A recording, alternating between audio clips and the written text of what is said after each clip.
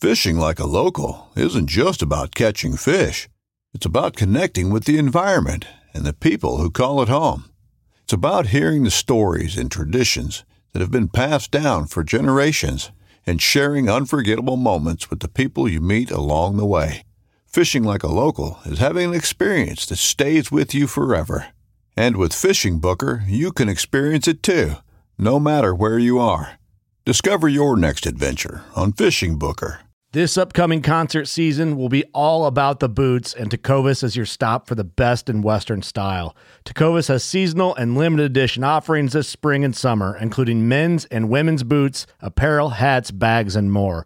All Tecovas boots are made by hand in a time-honored tradition with timeless styles that are always on trend. And Tecovas has first wear comfort with little to no break-in period. It's hard to find this level of comfort paired with this level of style. Stop by your local Tecovas store, have a complimentary drink or two, that's WCB style, and shop new styles. The smell of fresh leather and friendly staff are at your service. Many stores even have leather custom branding to make your boots truly personalized. And with regular live music and events, there's no in-store experience like it. If you can't make it into a store, just visit tecovas.com. That's TECOVAS.com. They offer free shipping on all boots, as well as free returns and exchanges, and ship right to your door. Go to tecovas.com and find your new favorite pair of boots today.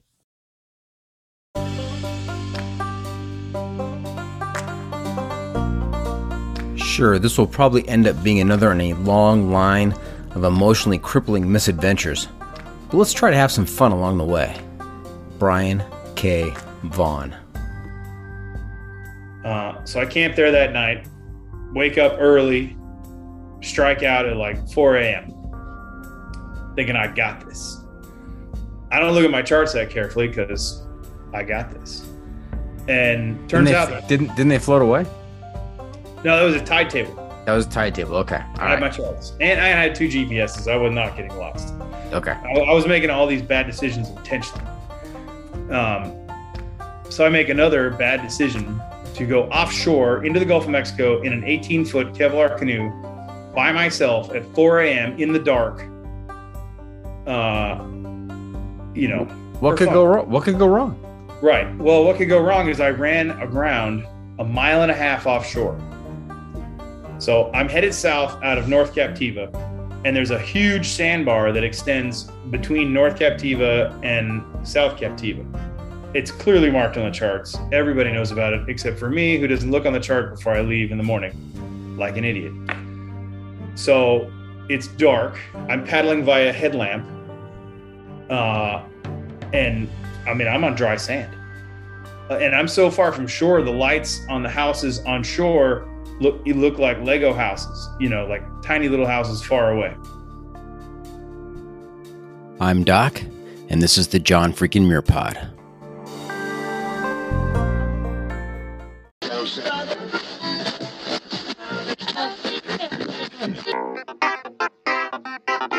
Welcome to the John freaking Muir Pod. Lace up those boots and sling on the pack for a romp through trails, short and long.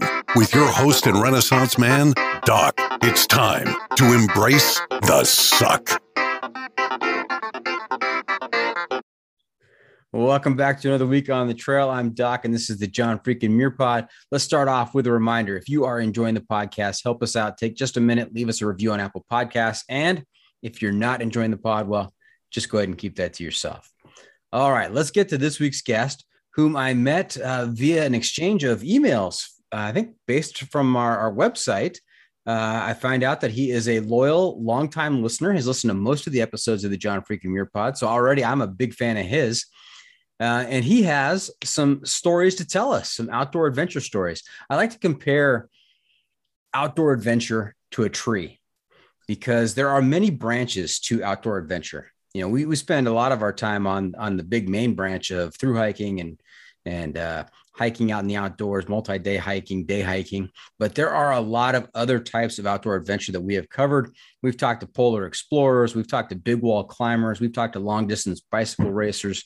So we're gonna take another little side trip down another branch and hear about a different type of outdoor adventure tonight. And so please welcome to the pod, Brian Sheridan. How you doing, Brian? I'm good, Doc. Thanks for having me on. Absolutely. I'm curious, how did you discover the podcast?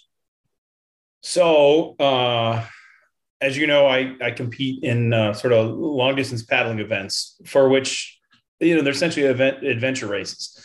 So you have to carry the same gear that hikers, a tent, a stove, a sleep system, whatever. And I had a bit of a hiking background, but started looking into sort of the ultralight, YouTube videos and whatever, and came across the John Muir pod from my research and trying to learn how to lighten up my gear, and really enjoyed the sort of the relaxed, wholesome nature of the podcast, and just started listening to all the episodes. Wholesome. I've been called many things. Wholesome is a rarity, but I'll take it. It's not super produced. It's just, some guys talking about outdoor stuff. And I like that. That's right. And I like to think of this not only as a wilderness or an outdoor adventure podcast, but also a human interest type podcast, because we get into a lot of stories and the stories behind the people out there, which I think has a big draw for me. I really like talking to people and hearing their backstory and how they came to be involved in what they're doing. So, well, not only the John Muir pod, but I also listen to Solitude, your other podcast for Alone, my favorite show on TV. Yes, outstanding show. I mean, it is primetime TV. The characters they put out there, in addition to their survival skills, really makes for riveting TV. And I am hooked, just like you are. So thanks for tuning into that one as well. Absolutely, great show. Thank you very much. Hey, Brian, in all the time that you have been on the trail, have you picked up, or in outdoor adventure, have you picked up a trail name? Is that a thing with canoes and paddling? Kind of.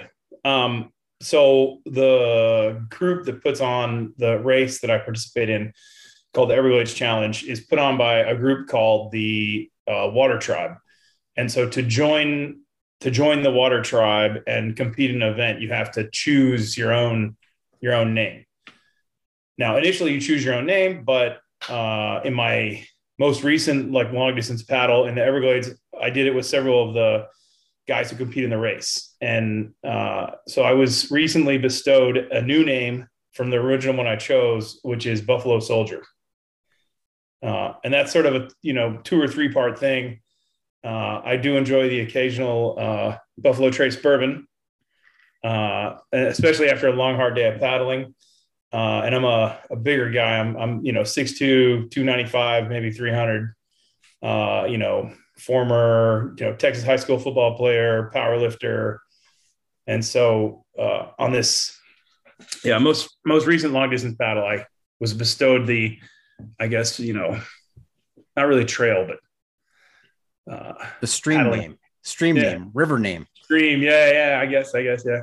Okay. Whatever you want to call it. Tribe name, technically. Okay. Now, if there's an emergency, we've talked about this in the podcast before. If you remember my talk with 127, whose trail name was 127 hours. And we talked about the difficulty of, in an emergency, getting all those syllables out. I mean, is there an abbreviation to Buffalo Soldier?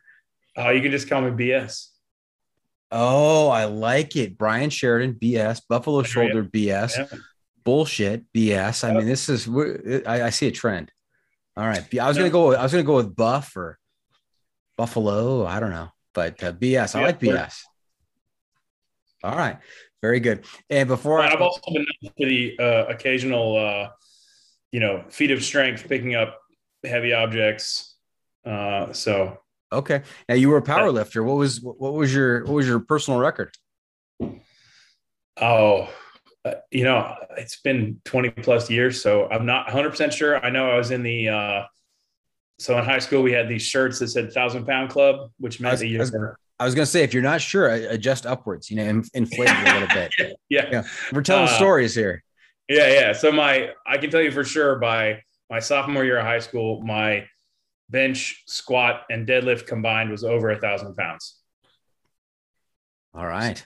I'm just used to lifting, 8 ounces at a time. So, or 16. Or 16. Yeah. Depending. And football, Texas football player, what position did you play? Defensive tackle. Okay. Got after the quarterback and the once or twice in the pocket there. Very good. Very good. There you go. There's the very good. Hey, any favorite episodes of the podcast so far? Yeah. I like the mile and a half guys. Yeah. I like the To Measure a Mile guys. I've seen, both those films. And then Ginger Balls is also pretty entertaining. He's always a good interview. Yeah. He is real life, man. He is a lot of fun to talk to. And I got to meet him in person when I went down and met him in Playa del Rey, which was a lot of fun. And my only regret is I was down there with him and I said goodbye after the interview and got in my car and I said, I didn't take a selfie with the guy. I don't have a picture of the guy. I mean, what was I thinking? You got to Facebook that, man. Come on. I know. Chris Carter, To Measure a Mile, he is out on the Continental Divide Trail right now, and he's going to get to the top. He's going south to north, and as soon as he finishes that, he's going over to the AT and going southbound on the AT. I heard that episode. Yeah. In a single year. Yeah, he's going to do both in a single year to try and become a triple crowner. So really wish him the best out there. Right there. Yeah, for sure. That's a lot of walking. Dude. Okay. So now we have your trail name established, BS. We go by trail name strictly here on the podcast. So you're BS, I'm Doc. And since you are a longtime loyal listener, you know all about the pro tip insight of the week. I'm going to turn to you at the end of the episode and ask you for a nugget of wisdom that you can share with our listeners to make their next outdoor experience even better. So be prepared for that. Definitely. Okay. Hey, another feature we've been doing this season is the Must Bring Gear Review, sponsored by the ultralight backpacking gear company Outdoor Vitals. And here's how it works. As you know, I'm sure, if you were to let a stranger pack your bag with pretty much generic gear for a multi-day hike, what is the one specific piece of gear you would insist on being packed? And if you've got a particular brand for that specific piece of gear, even better. So BS, what is your must-bring piece of gear? And you can apply this to a multi-day hike, or you could apply it to the paddling world. I'm interested in either or both. Yeah. So for a hike or a paddle, rest is important. Sleep is important. And specifically on paddles, because sometimes you end up sleeping on docks, which are, hardened wood. So I like the Sea to Summit Ether XL rectangular sleep pad. I was a long time Thermarest guy. Mm-hmm. Because my big thing was like the last thing you want to do when you get back to the camp is, hyperventilate yourself trying to blow up a, thick air pad. But this Ether Light pad, the stuff sack turns into a pump. So you connect the stuff sack to the pad and just, keep it a fair distance from your mouth. Just give it a good blow. And in 5 breaths, you can fill up a 3.5 inch thick pad that is super comfortable and 0 potato chip bag effect. Like it doesn't, nice. There's no crinkling as you roll left and right. I'm a tosser and a turner. Very good. 3.5 inches thick. That's a lot of cushion. That is very helpful. And yeah. I really appreciate that it's not potato chip bag because those drive me crazy. I'm with you. I nearly left. So when you paddle in the Everglades, you literally sleep on these things called a chickie, which is like a 15 by 15 dock with a tin roof. And there's 2 of them usually side by side. In the middle, there's a porta-john. So, the Park Service rents them out like to up to 12 people. So you could show up and there's already, half a dozen folks on said dock. So you're often tent to tent, with strangers. And we're, in the middle of nowhere in the Everglades. And this guy had one of the potato chip pads. I didn't get a wink of sleep. Just rolls over. Terrible. And you have to wonder, does the guy not hear that? I mean, I've camped with guys who have a potato chip bag, and I'm like, how do they not know that they're annoying the entire campground? I mean, it is. So I was talking noise in the morning. I was a little fired up, had a cup of coffee and like no sleep, and had a potato chip bag from my trash and was just like, you hear that? And he's like, no, I have earplugs. I didn't hear it at all. Man, I would not want to be in camp with a fired up Buffalo Soldier. Watch out, man. Especially if you got your coffee going. Watch out. Yeah. All right. It's critical. So tell me about the gear that you would bring for a paddle versus the gear that you would bring on a multi-day hike. Are they similar? Is there overlap? Or are they completely different? 100, almost the same. Okay. Big differences are you can't filter salt out of water. So they don't have that kind of filter yet. I mean, they exist like a reverse osmosis, but I mean like the pressure that you have to apply to, reverse osmosis water filters look like a 15-pound bicycle pump. Like the amount of pressure you got to push down on these things to squeeze out, a quart of water is unbelievable. So you take all your water with you. So when I leave, let's say the northern end of 10,000 Island Park to enter Everglades National Park, which is a 100-mile section of just Everglades. There's no roads, there's no docks, there's no towns, nothing. I'll leave with, 25 to 35 liters in bladders in my boat.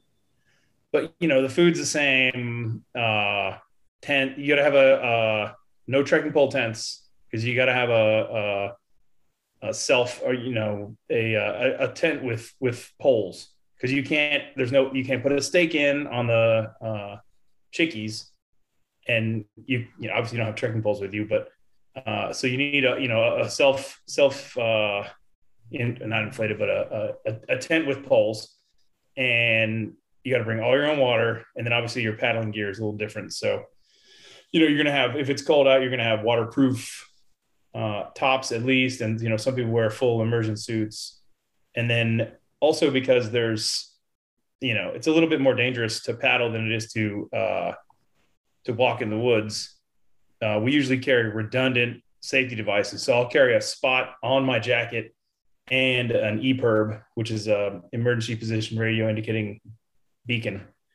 But basically a help button that works anywhere. I like EPIRB. That's good.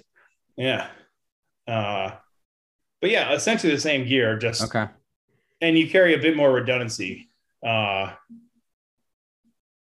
just because rescue is much more difficult. It's not like you can walk to a road and look for cell phone signal and get pulled out. If you're in the middle, you're 50 miles from anywhere, and the only really feasible rescue is either maybe you get some cell phone signal, but probably not. Which means your only real way of communication is, if you happen to have an inReach or, some sort of satellite communication, you can text for help, but otherwise it's Coast Guard. Yeah. You've got to have some kind of GPS device, because otherwise, if you're just calling on a cell phone, you're like, hey, I'm in the swamp. I'm by the tree near the water. That's where I am. And that covers pretty much the entire Everglades. How are they going to find you? Right. I'm on an island in 10,000 Island State Park, 10,000 Island National or State Park, which island? I don't know. There's 10,000. BS, I have to tell you that the Everglades freak me out. I mean, that it sounds like a nightmare scenario. And we're going to get into some stories from the Everglades, but I've talked to a few guests that have done the Florida Trail. I remember talking to Mountain Cat, I think was her trail name, Mountain Cat, who picked up a boyfriend on the AT who was from Florida, and he convinced her to do the Florida Trail. And they were hiking Jupiter too. And Jupiter, that's right. And they were hiking in waist deep water. And I could not bring myself to do that, knowing that there are gators out there. So that's just wild. I can't wait to hear some of your stories. Yeah. It's a little different in a boat, though. I mean, first of all, your feet are dry, but and gators are less of a deal if you're not physically, swimming or wading. They're not. Okay. A lot different in a boat. I'll I'm take with you though. I live in Florida. I live like very close to the Florida Trail. No interest in doing the waist deep walking past gator part. No thanks. Yeah. Mountain Cat's boyfriend convinced her that, oh yeah, they're not interested in people. Don't worry about it. I said, I'm not sure that's right.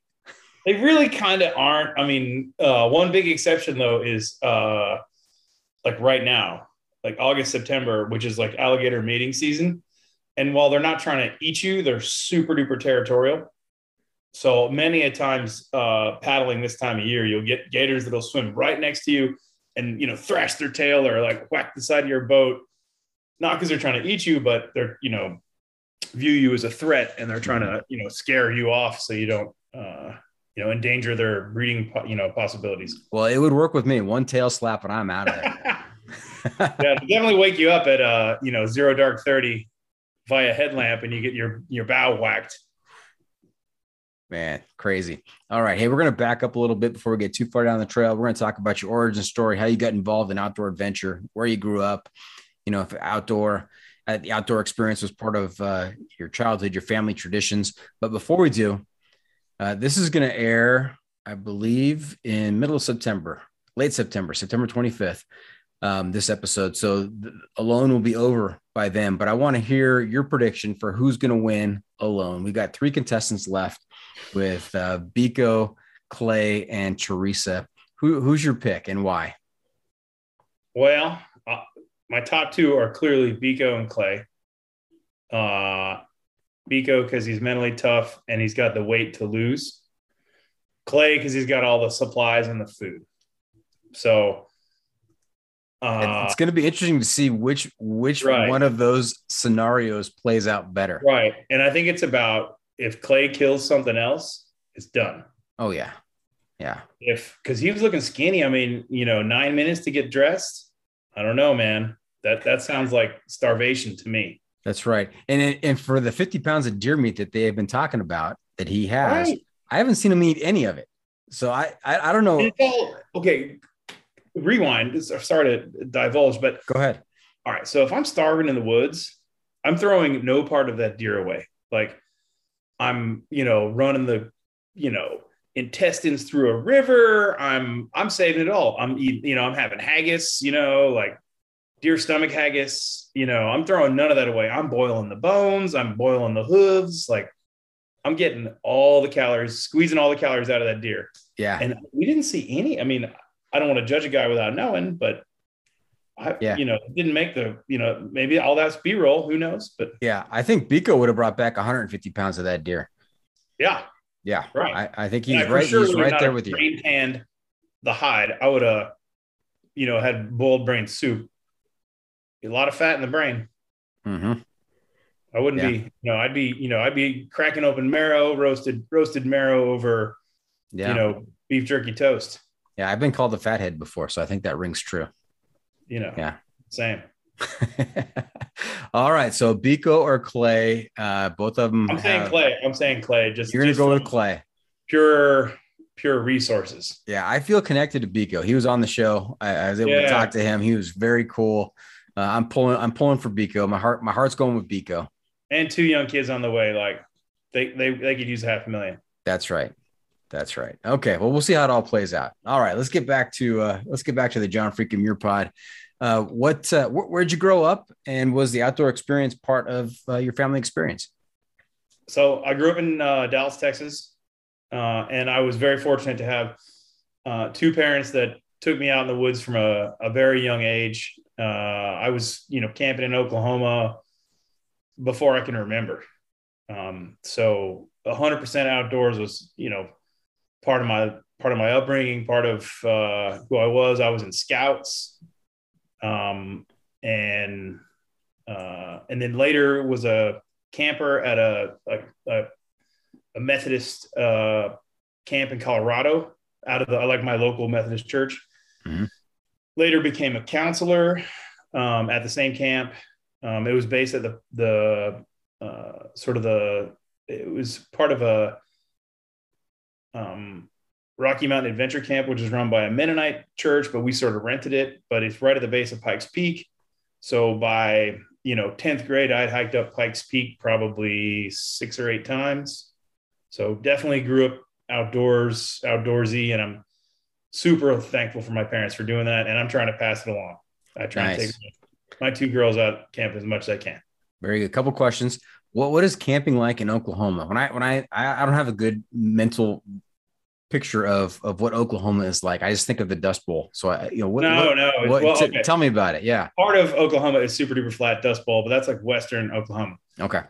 Southeastern Oklahoma, or, directly above Dallas, is, rolling hills, maybe in mountains, piney forests, Okay. Yeah. Beautiful. Okay. Shout out to Broken Bow State Park in Broken Bow, Oklahoma. It's beautiful. Check it out. BS already starting with the shout outs. Very good. I like it. And how did you end up moving from Austin to Colorado? Well, so I grew up in Dallas, and the summer camp that I went to was based out of Colorado. Okay. So it was just summers. Got it. Okay. So this is just a Methodist church based camp out of Dallas that went to Colorado for, a week every summer. So parents sent you there for a few weeks so they could have a break from you. Right. Got it. Yeah. Send me to the woods, though. If you're going to have a break, you may as well send your kids to the woods, right? That's right. It's the best place to send them. Okay. Yeah. So, and the camp sort of progressively got more adventurous. Elementary school, you basically stay in camp. The ultimate day is the last day of camp, and you hike from the camp to Pikes Peak, which is from 9,000 feet to 14,000 feet. So, basically a vertical mile, and I think like 12 or 14 miles linear, which for, a 7th, 6th grader, 5th grader, that's a big deal. Big deal. And yeah, into high school, you get a bit more adventurous. You start backpacking. And then in backpack, like they call it senior high backpacking camp. The plan was to do a double 14er. There's 2. So we went into the collegiate mountains, also 14ers. We were supposed to summit Mount Harvard and Mount Columbia in the same day. They're like saddled together, and then head back down. We're camped at like an alpine lake. I think it was called Bear Lake or something. Is this part of the college visit program? No, this is high school. No, I know, but you were high school students and you were visiting the collegiate peaks. yeah. Not quite. But we ended up only going up Harvard, lightning storm, but still amazing experience. I think it was a 4-night overnight backpacking trip, but I'm talking old school gear, like aluminum frame external packs, like 10-pound tents. There was no such thing as a Sawyer squeeze, pump filters, leather boots, blue jeans, See, you have to go through stuff like that to appreciate what we have today. Yeah, I know. The context. Exactly. Like the 60-pound pack is not unheard of in 1994. Wow. Yeah. Now, when you started that story about how, there were activities for elementary school, and then it kind of got, more advanced as you got older, I was thinking, high school, it was like Lord of the Flies out there, but you didn't go that way. You. Yeah. All right. So the character I am in the Lord of the Flies. Okay. All right. We won't speculate. Speculate. So what do you do now to pay the bills, and tell us about your family? So I'm a marine engineer, and I work at a yacht fabrication company. Basically, we fix 100-foot and larger, primarily middle hull private yachts. Okay. You say re-engineer. I've heard of engineers. What's a re-engineer? Oh, marine. Oh, marine engineer. Yeah. Got it. I just heard the re-engineer. Like you're fixing stuff. You're doing it better. You're taking somebody else's stuff and you're doing it better. Trying.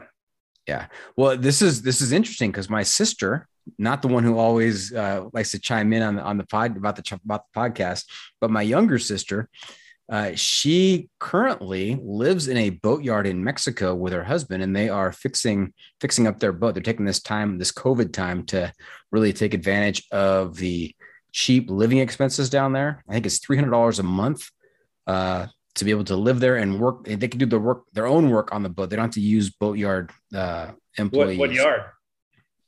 That's a good question. I'll have to. Pacific Coast. It's on the Gulf side somewhere. Oh, okay. Yeah. That could be interesting. Yeah, but they have a 40-foot sailboat, I believe. Okay. That they're basically redoing the complete hull, and they have plans to sail to Hawaii and eventually around the world. So we'll see how that plays out. We'll see if we can get any marine questions answered. Yeah. During the podcast here. Pass the engineering context on. Yep. And you said daughters? Yeah, I have two daughters, a 3-year-old and a 6-year-old. 3 and 6. Okay. Yes.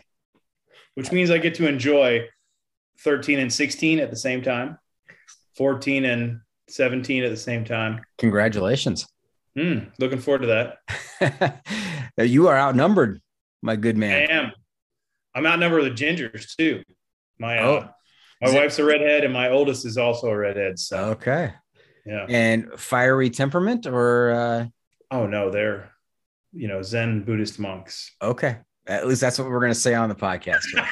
Very good. You're a wise man. All right. And so let's start talking about some of your adventures. How did you get started? Did it start with hiking or did it start with paddling, or how did that all come about? Yeah. So, obviously I mentioned, hiking in high school, went to Texas A&M, had an interesting trip immediately following college, using my same backpacking gear that I had from the 90s. My roommate and I decided to go for a Big Bend National hike, which is one of the larger national parks sort of in the western edge of Texas, but it's desert. And it's sort of the tail end of the Rockies, end up in, southwestern Texas and end up into Mexico, actually. So we literally just went to my storage unit, grabbed my high school gear, which at that point is, 8-10 years old, loaded up, no planning, no information, no nothing, and just, strike out west for towards El Paso. Logistics. Don't need any of that stuff. Right. 24 bulletproof. We got this. Don't worry about it. The website has like 3 pages of warnings about heat and, no water and blah, we got this. So you were a defensive end and a power lifter. You don't need any of right, yeah. Warnings. Come on. Good. I just graduated college. I got this. And so this is a 30-mile loop with no giant heights. Like it's no, John Muir Trail, 12,000 foot passes, but it's a whole lot of, 4, 5, 6,000 foot up and downs, which is good enough. And it's in pretty serious desert. So there's no water. So you can drive to, we did this outer loop, I think it's called, or not 100% sure, but this is 20 years ago. Anyways, at mile 20, you can drive to like an abandoned ranch site and cache water, which you have to do because it's physically impossible to carry 3 days of desert water through 30 miles. So we cache, of course. Tough to carry that water when you're not in your canoe. Right. Yeah. Right. Mm-hmm. Yeah. Because fresh water and salt water is actually buoyant. So anyways, we get there late, of course. Don't listen to the rangers. Don't read any of the literature. Cache our day of food and, probably too small amount of water. I think we cached like 5 gallons or, 3 gallons in like a hard plastic container. It's night. We just toss our water underneath some mesquite tree, maybe tie it up or something along with our last day of food. And it's awesome. We're high-fiving, everything's sweet. Start the trail. First day's awesome. Again, invincible 24. I think we did like 2 or 3 miles of side trail along with our 10 or 12 miles of hiking. Great first day. Second day, wake up a little sore, not so invincible. And during the second day, we went down, much like Southern California, the valleys are where it's really hot and there's all the cactus and it's super dry. And then on the mountains, it's, almost foresty because that's where all the water is from the mist. And so you get these, like islands of forests in the middle of the desert. Yeah. Sky Islands, as Right. Barney Scoutman calls them. Yeah. Yeah. Same, very, very similar. Mm-hmm. Anyways, during the second day, I popped my Thermarest, whacking it on a cactus or something. So don't sleep much the second night. Third day, get up. We have just enough water to make it. And of course, first thing I do is make like a 1 liter tea for, breakfast and proceed to spill the whole thing. Oh, so no. I'm like gone from just enough water to 1 liter down. We make it through the second day. We get lost on a river. Like, the trail enters like a dry riverbed and we're just hiking down the dry riverbed. Don't notice the right-hand turn to leave the dry riverbed, end up walking past it. It didn't have a GPS with us. By the time we figure out where we're at, it's a few miles past, maybe a mile or two past where we're supposed to turn back. So a 10-mile day turns into like a 12 or 14-mile day. I basically run out of water, an hour before we get to our cache. And we're waiting, because we got all our heavy, tasty food sitting at the cache that we don't have to carry, cans of meat and, all kinds, like as you would do. Uh-huh. And we show up, it's dark, and there's just disaster everywhere. Like I see ripped up pieces of my dinner, 50 yards before we get to where we left our food. We show up to the mesquite tree where we hung our plastic water container, and it's just a mud pile. Either wolves or coyotes, probably coyotes, got into it, ripped all our food up, punctured our water container. We had, maybe 2 or 3 liters, out of what we cached. We're exhausted, not good. Salvage the water we can get. I mean, I literally picked up a, half-eaten granola bar, coyote saliva be damned, and just downed it right there. I was basically out of food. My buddy I was with, I knew he had a bit more food than me, but he was skinny, probably needed it. That BS that may qualify as the Roland Welker moment, the woodsiest moment of the episode, eating the granola bar with the coyote saliva on it. Yeah, nice. Could be very good. Anyway, so the next day sucked. No water, very little food. I'm hiking behind this skinny kid, knowing he's got like 2 granola bars hidden that he didn't mention when we were splitting up the food. I'm thinking murderous thoughts, but I could push him down the hill and nobody'd see. You could take him. Take his granola bar. You could take him. Yeah, but anyways, we finished. Lesson learned: don't run out of food when you're hiking. It sucks. And second lesson: don't run out of water when you're hiking, especially in the desert. Also sucks. But anyway, so that was kind of the last time I really, really went hiking. I can see why. That's not a surprise. Yeah. So you had all the answers, no logistics needed. You went out there very confident. You had this thing licked, and things didn't quite go as planned. Normally they rarely go as planned, but yours took a couple of serious side trips there. That's scary stuff. Yeah. Well, and before our talk, I went and looked at the website, Big Bend National. There's literally a page and a half of warnings about, and by the way, this is not a rip on Big Bend. We were just idiots. There was like secure metal storage boxes right there. We just walked past them. But there's a page and a half of warnings about like, don't do everything that I did in 2004. Okay. It's almost like a pro tip right there. Okay. I got a good one. I'll keep it. Okay. All right. Hey, we're going to take a quick break. And when we come back, we're going to hear about this thing called the Everglades Challenge. We're going to get into the swamps of the Everglades and here's some stories. I cannot wait. So stay tuned for that. We'll be right back.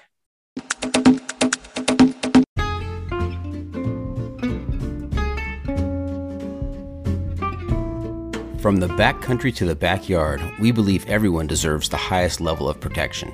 Since 1984, Sawyer Products offers the best, most technologically advanced solutions for protection against sun, bugs, and water, using time-released liposome technology, topical insect repellents, and new standards in water filtration. And with every Sawyer product you buy, you are helping to provide clean water through 140 charities in 80 countries with their long-lasting water filters. Every Sawyer product you buy is an investment in our common humanity. Choose Sawyer and keep the adventure going, knowing that their products have been tested and chosen by those who count on serious protection on the trail all day long.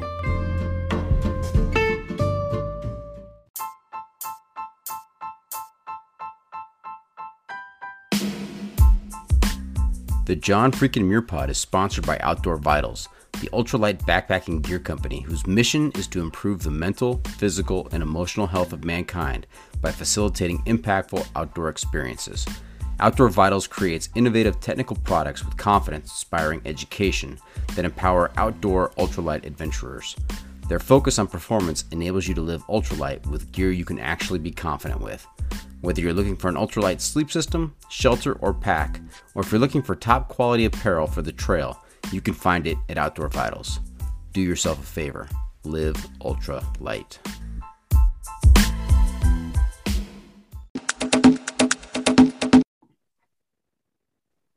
All right, welcome back. We're talking to BS. Heard about his experience growing up and his adventures in Big Bend National Park. Let's get down to the nitty-gritty of the Everglades. You know, in my mind, Everglades.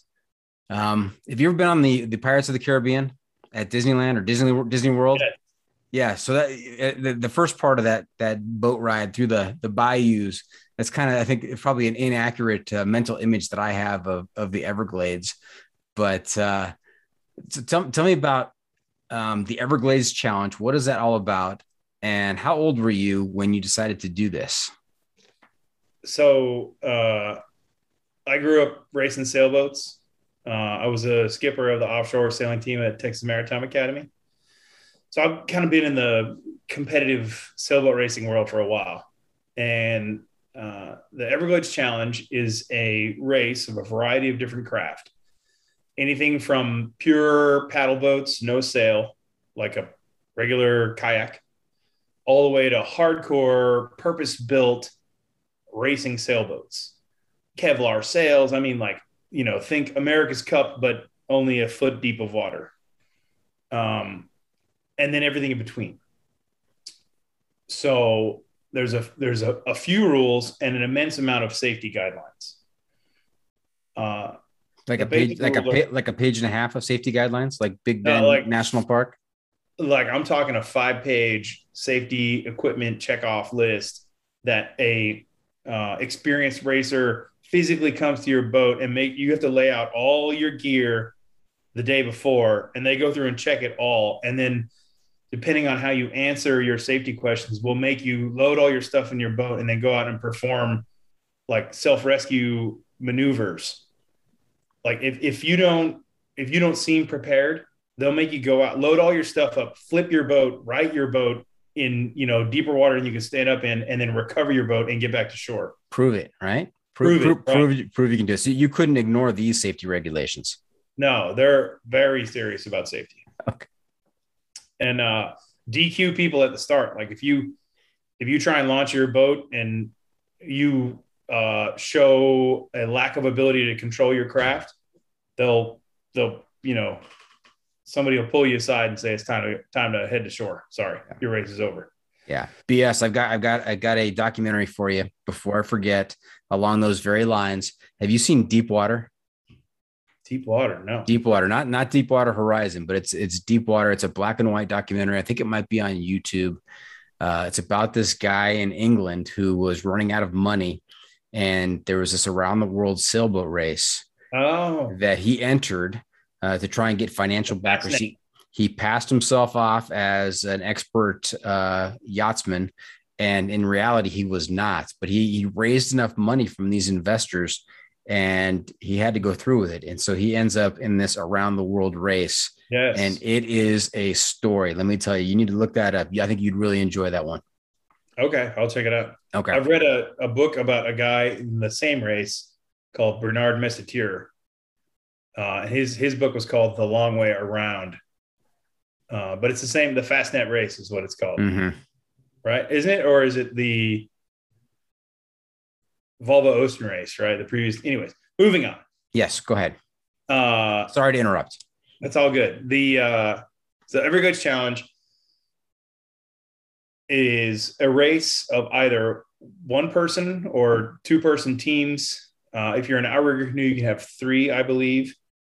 Now, I am a newbie, rookie, by no means the spokesman of the Everglades Challenge. I've attempted the race once. There are people that have completed it like 10 times. In my book, you're an expert, BS. Yeah. And so you can use, the competitors might be in different types of boats, different 100%. The start line is a spectacle of marine craft. There's no standardization. You have options. So there's 5 different classes of boats, and they vary from, like I said, a pure paddle boat is like class 2, I think, and then you can have like a recreational regular kayak or canoe that has a small sail, and the sail area is limited, and then you can have sort of multi-hull, bigger sail, also like are you familiar with a Hobie Tandem Island? It's not at all. Think of a canoe with a sit on top plastic Hobie canoe with outriggers and then a pretty big sail. Okay.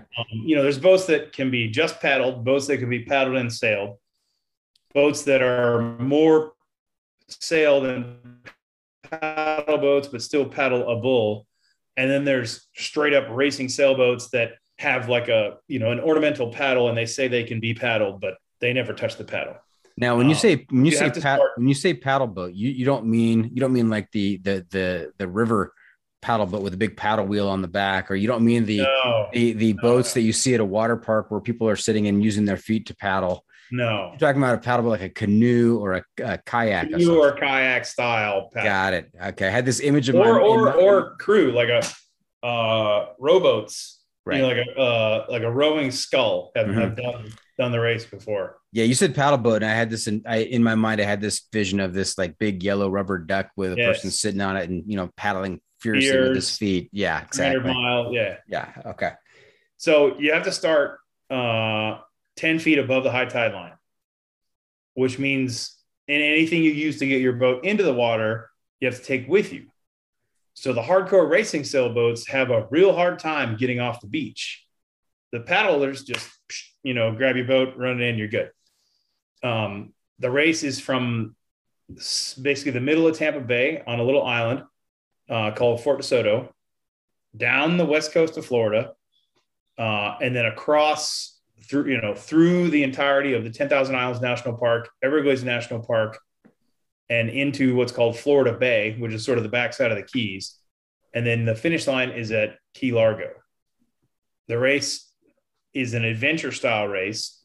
So it has no course line, no required course that you must take. There's 3 checkpoints along the way, but it's a choose your own adventure.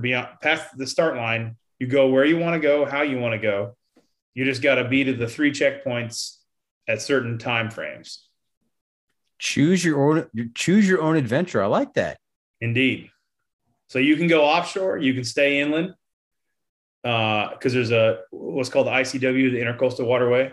And then as you proceed down the race course, there becomes a lot more options and a lot more ways to cut through Florida. It's a very ingenious race because the first 655 miles are through the some of the most populous areas of the race, meaning there's the most boat ramps, there's the most ability for rescue, and there's the least decisions navigationally to be made. And then as you go down the race course, the civilization disappears and the wilderness appears. The ability for rescue disappears, and also the ability to refill water, which is a big deal. So there's at least 100 miles of race course with no ability to refill water. Did Gary Cantrell or Laz Lake help design this course? No, but there is definitely some parallels to the Barclays. That's right. Oh, look at you. You know where I'm going. So Yeah. When you get to the three checkpoints, do you have to tear out a page from a book?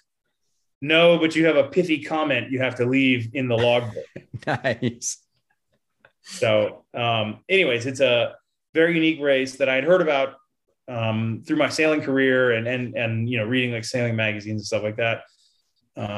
It had always been kind of on my bucket list to sail because I'm a competitive sailor, and the records that some of these sailboats have set have been unbelievable. The fastest sailboat time to go 300 miles. And I didn't mention the checkpoints are all significantly inland. It's not like on a beach on your way south. You got to come in an inlet at whatever time and then run down the ICW for whatever length and then pull into a marina all under sail and or your paddle, and then go back out all along the Florida coast. Yeah, why make it easy? Well, but it's designed so that the paddler and the sailor can compete. So that, because a sailboat's going to go fast, sometimes upwards of, 15, 20 knots. Paddler, you're going to chug at 3.5, 4 knots max. But the checkpoints are on your way because you're already on the inside. You're already staying in the protected water. Whereas the sailboats are going offshore, big wind, big speed. So they lose all their time on the inlets and then gain all their time in the open water passages. Paddlers are opposite. So do they have a winner by class or is it just an correct overall winner? Well, both. They have both. They okay. Have class winners and then overall, fastest. Are there some years where a paddler wins it and some years where a sailboat wins it? 100%. And then every year, paddlers and sailors are in the top 5 for sure. Okay. And do paddlers swear just like the sailors, or is that probably more? I think more. Yes, I imagine so. I think the sailors drink more than the paddlers. Okay. Only because, your paddling performance suffers more from drinking than sailing performance. Yeah. And I can imagine paddling, there'd be a lot more swearing. I see how that works. Yeah. For sure. Okay. Well, and it's tidal too. The other part of this is it's tidal. So at any given inlet at any given time, you could have 3 or 4 knots in your face or 3 or 4 knots with you for, a couple miles. So it's a timing, navigation, and fitness all mixed. Not unlike a bit Barclay-ish, Yeah, a lot of variables. Barclay, though, a lot more people finish than they don't have, one winner every other year or something. Right. Okay. But so the sailboats can finish fast. The current record for a sailboater is 1 day, 2 hours, and 12 minutes. 300 miles unassisted. And the paddling record is set by 2 amazing, as a father-son team, who are both former Army Rangers. Their tribe name is Iron Bob and the Juice. Bob and the Juice. I love it. Yeah. And they did it in 2 days, 20 hours, and 6 minutes. No sail, just paddling. Which is unbelievable. So if you're looking at the records for each sail and for paddle, the sail record is obviously quicker. Right. But there are certain conditions that have to exist for that to happen, right? Right. Like a meteorological anomaly to set a record. Yeah. Okay. And then the same could be said with, paddling, that while the conditions are slightly different, but for them to set a record, they need very agreeable weather conditions. If you got a headwind for 2 days, you're not setting a record. Yeah. And you need favorable conditions, or you need Iron Bob and the Juice sitting in your boat. Right. With you. Yeah. Right. You need, mental fortitude that comes through years of special forces service. Yes. They know how to embrace the suck. Right. Right. That is a skill. That's a skill set right there. Yeah. Oh, and unbelievable fitness as well. Like they do afternoon paddles that are 50 miles for fun, Just for fun. Yeah. Yeah. So anyways, I'm 38 years old. Or when I was 38 years old, I figured out that the race was going to occur on my 40th birthday. And at the time I knew, I for sure could sail the race. Not saying it would be easy, not saying it wouldn't be a challenge. But definitely the more masochistic route is to paddle it. So I decided I was going to paddle the 300 miles of the Everglades Challenge that you have to finish in 7 days. So that means to finish the race, you need to average 45 to 50 miles a day, every day to finish paddling. And prior to this, what was your long distance paddle day? 0. Okay. I didn't even own a paddle boat. I had infrequently canoed when forced to. Yes, this is starting to sound like Big Bend National Park all over again. Yes, but a bit more preparation this time. Okay. So anyways, I have about a year and a half or so to train paddle. I went to the start of the 2019 race, met a few people, got some tips, got a lot of help from a few of the, more veteran racers, and then set about getting in shape. And so, I bought a rowing machine, started rowing in my garage a lot, training, and, did all the gear stuff you do, GPS, navigation, et cetera, et cetera. So 2020 rolls around in March. I have my boat. So I chose a 18-foot Kevlar canoe made by a company out of Canada, Vancouver, Canada. So it's a canoe that looks like a kayak. So it's pointy like a kayak, but you sit in it and don't wear a skirt. So standard canoe paddle. I actually use both. I use a canoe paddle and a kayak paddle. And then I have a small 1 meter sail at the front. Now, did you do this solo? Yes. Holy smokes, BS. Solo unassisted. So this is part of the rules I didn't talk about. Your wife can't meet you at some random bridge and drop you a care package. Almost all racers take everything they need. So you're leaving with 7 days of food, certainly in the beginning, at least a full day of water, maybe more. And then as you progress down the course, you need more and more water because the distances between stops are longer and longer.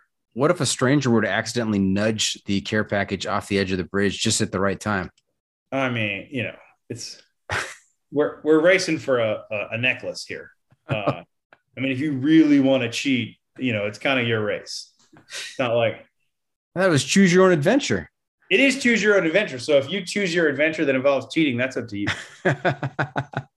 The rest of us do it not to cheat and for the real adventure. Nice. Of course. You're a sportsman, true sportsman. And I have to say, did you feel like you'd bit off more than you could chew? I mean, this is huge. Kept me awake at night. 300 miles solo and in the Everglades. Yeah. Well, the first part's through very populous South Florida. But, once you get to Marco Island, part, there's nothing.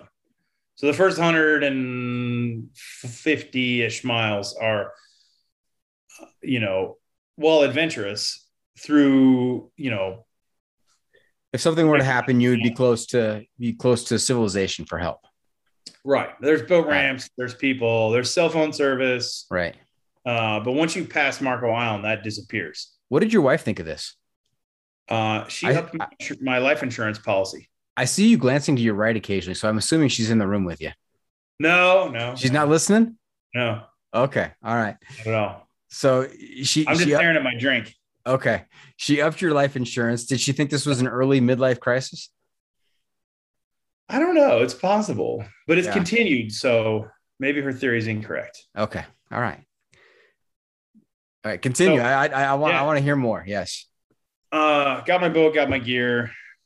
Go to the start line. Now, the Coast Guard mandates that the Everglades Challenge cannot start if there's what's called a small craft advisory, meaning that weather conditions. So this is a thing that's issued by the National Weather Service. You may have heard in your area, like area lake wind advisories or something like that. Same kind of deal. If that occurs, the race can't start. So they allow people to do what's called Plan B, which is skip the major open water portion. So the race starts in Tampa Bay, which is about a 7 or 8 mile long open ocean bay.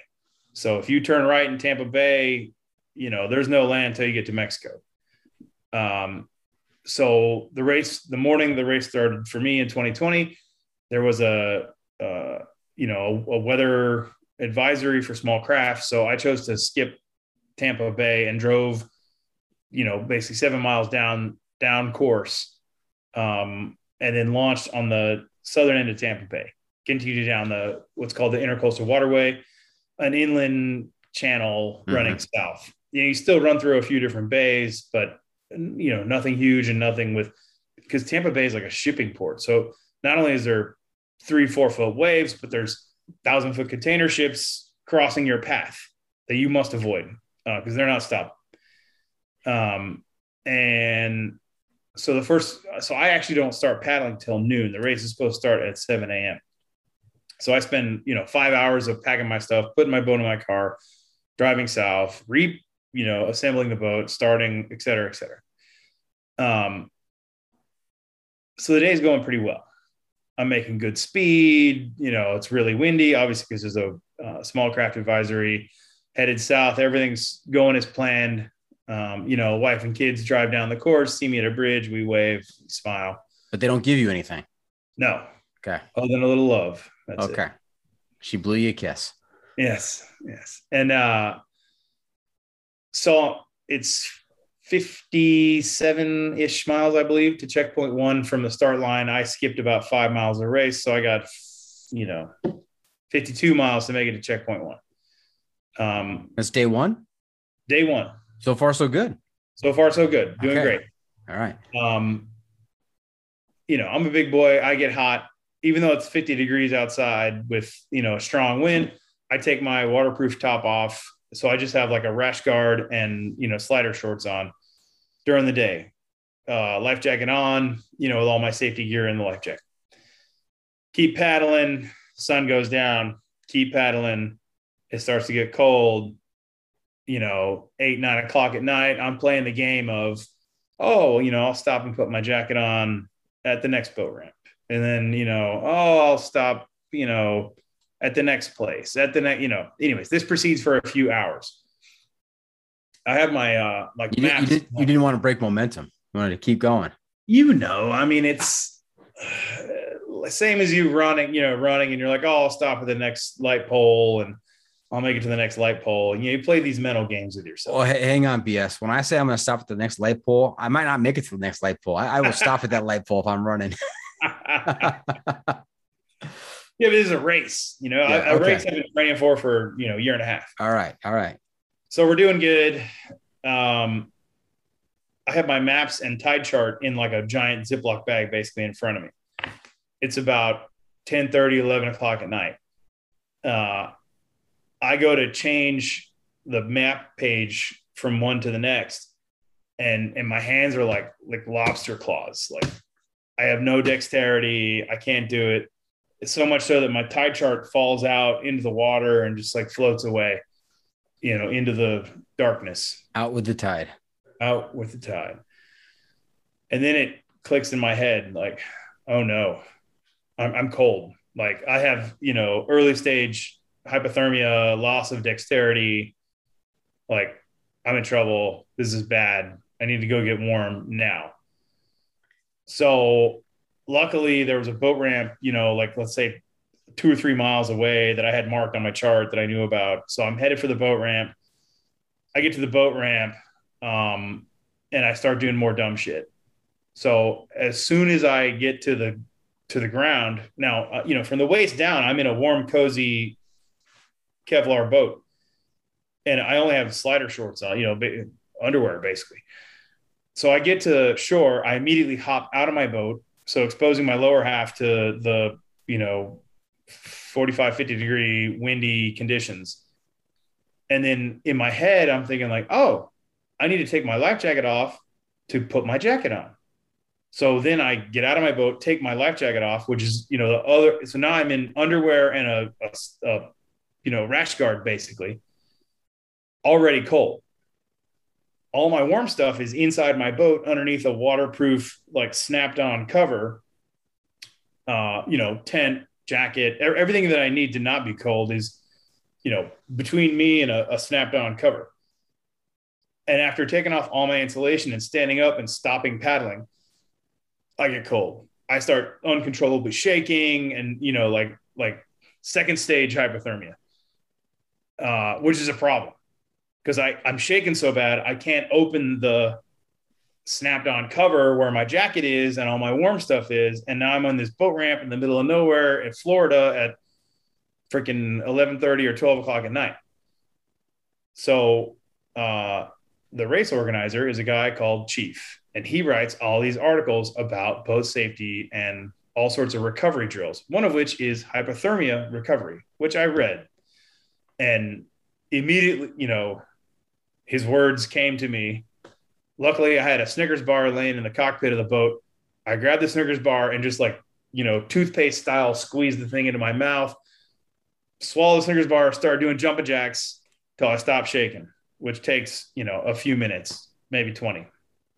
So I get warm enough to stop shaking, open my boat, get my jacket on, get some pants on, get warm, stop shaking, set up camp, cook a meal, do my thing. I'm like 6 miles from checkpoint 1. Like I'm real close. Had I not been an idiot and put on a jacket, I for sure would have made it.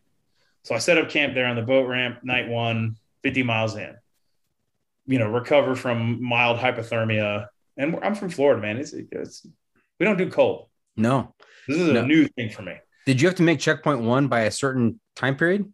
Yes. 10 a.m. the following morning. Okay. So, anyways, I camp, hot meal, but I don't get to sleep till probably 2 a.m. just because I'm cold and I can't warm up. And I also stupidly took just like a fleece blanket instead of a proper sleeping bag, thinking it's March, it's Florida, it's spring break, it's Florida. It's gonna be hot. Yeah. Not true. Should have brought, something more. Anyway, so 2 a.m. probably get to sleep. And at 4 a.m., 2 hours later, somebody's knocking on my tent, which is strange. I'm at a remote boat ramp in the middle of, open up the tent. It's, some poor unfortunate soul who asked me if I have any dust. Yeah. So There's I'm like, plenty of dust. There's dirt all over the place. Take your pick. Right. We'll skip the explicit language, but basically I asked him nicely to leave. And tried to roll over and go back to sleep, but I was so, fired up from this dude waking me up when I'm trying to recover and sleep. So I probably got up at like 5. Break camp in the boat, 6, make checkpoint 1 by, I don't know, 7:38, maybe 9. Okay. Good, decent time. Still not in real trouble yet. Make checkpoint 1, check in. This is where lack of sleep starts kicking in. In my head, I'm thinking, oh, I'm going to be in the Everglades really soon. I need to fill up with water, which is not true. I'm 100 miles from the Everglades or more, 120 miles. So I took on way too much water. I filled up my 20-liter bladder 100% full, totally unnecessarily. There are plenty of places to get water between there and the next checkpoint. So the next checkpoint is at Chokoloskee, which is, probably 120 miles away, day and a half, 2 days. BS, I am convinced that this is the Barkley Marathon of watercraft races because lack of sleep and decision-making is such an important part in both of these. This is crazy. Yeah. Yes. Agreed. But it is nowhere near as hard as the Barkley because while, the Barkley has 15 total finishers in 30 plus years. Something like that. Yeah. Yeah. Around about there. Yeah. The Everglades Challenge has like a 40% completion rate average per year, and about 100 people do it every year. So 40 people finish every year. Okay. So, I mean, it's hard, but it's not like, and old fat guys do it regularly. So I don't know. All right. You burst my bubble. I'm going to continue to draw parallels, but you go right ahead with your story. Okay. I'm with you. Okay. All right. It's hard, but it's not like, that level. Okay. So anyways, after you get out of checkpoint 1, you do your sort of last required major bay crossing through a piece of water called Charlotte Harbor. At the time, the wind had kind of switched such that Charlotte Harbor was a friggin' washing machine. 3-4 foot waves right on the beam of the vessel, occasionally rolling into the boat. And this is where I really screwed up. So at this point, there's sort of 3 courses you can take. There's 2 islands that are next to each other in front of you. There's Pine Island and what becomes Sanibel Island. So you can either go super far east and go east of Pine Island. You can go in the middle and go between Pine Island and Sanibel, or you can go offshore and go offshore of Sanibel. All the sailboats go offshore. I, like an idiot, went between Pine Island and Sanibel, thinking I'd have better winds. It's a slightly larger bay and I could sail more, whatever. I was on not a lot of sleep. Mistake. That makes sense to me. It didn't work out that way? No, didn't work out. So I get owned in Charlotte Harbor. 3 to 4 foot breaking waves on the beam. I did 2 or 3 what's called a high brace. So when you're canoeing and you have a canoe paddle and your paddle's over here and there's a huge wave coming to your side, you have 2 choices. You either lean into the wave and paddle sideways into the wave and prevent a roll, or you take the wave in the face and possibly roll over the other way. It's called a high brace. So I had to high brace several times going across this bay. And unknowing to me, filled my boat with water. So I went from carrying way too much water to carrying a ludicrous amount of water. And as you know, water is heavy. So I had 20 liters in a pouch, or a bladder full. And then I probably had another 50 liters of just salt water floating around in my boat. But I didn't know about it because all my stuff's in the back of my boat. I'm popping a wheelie. So if I look between my legs, my bilge is dry. That's because the back half of my boat is absolutely filled with water and popping a wheelie. So I get through Charlotte Harbor. I enter into the backside of Sanibel Bay.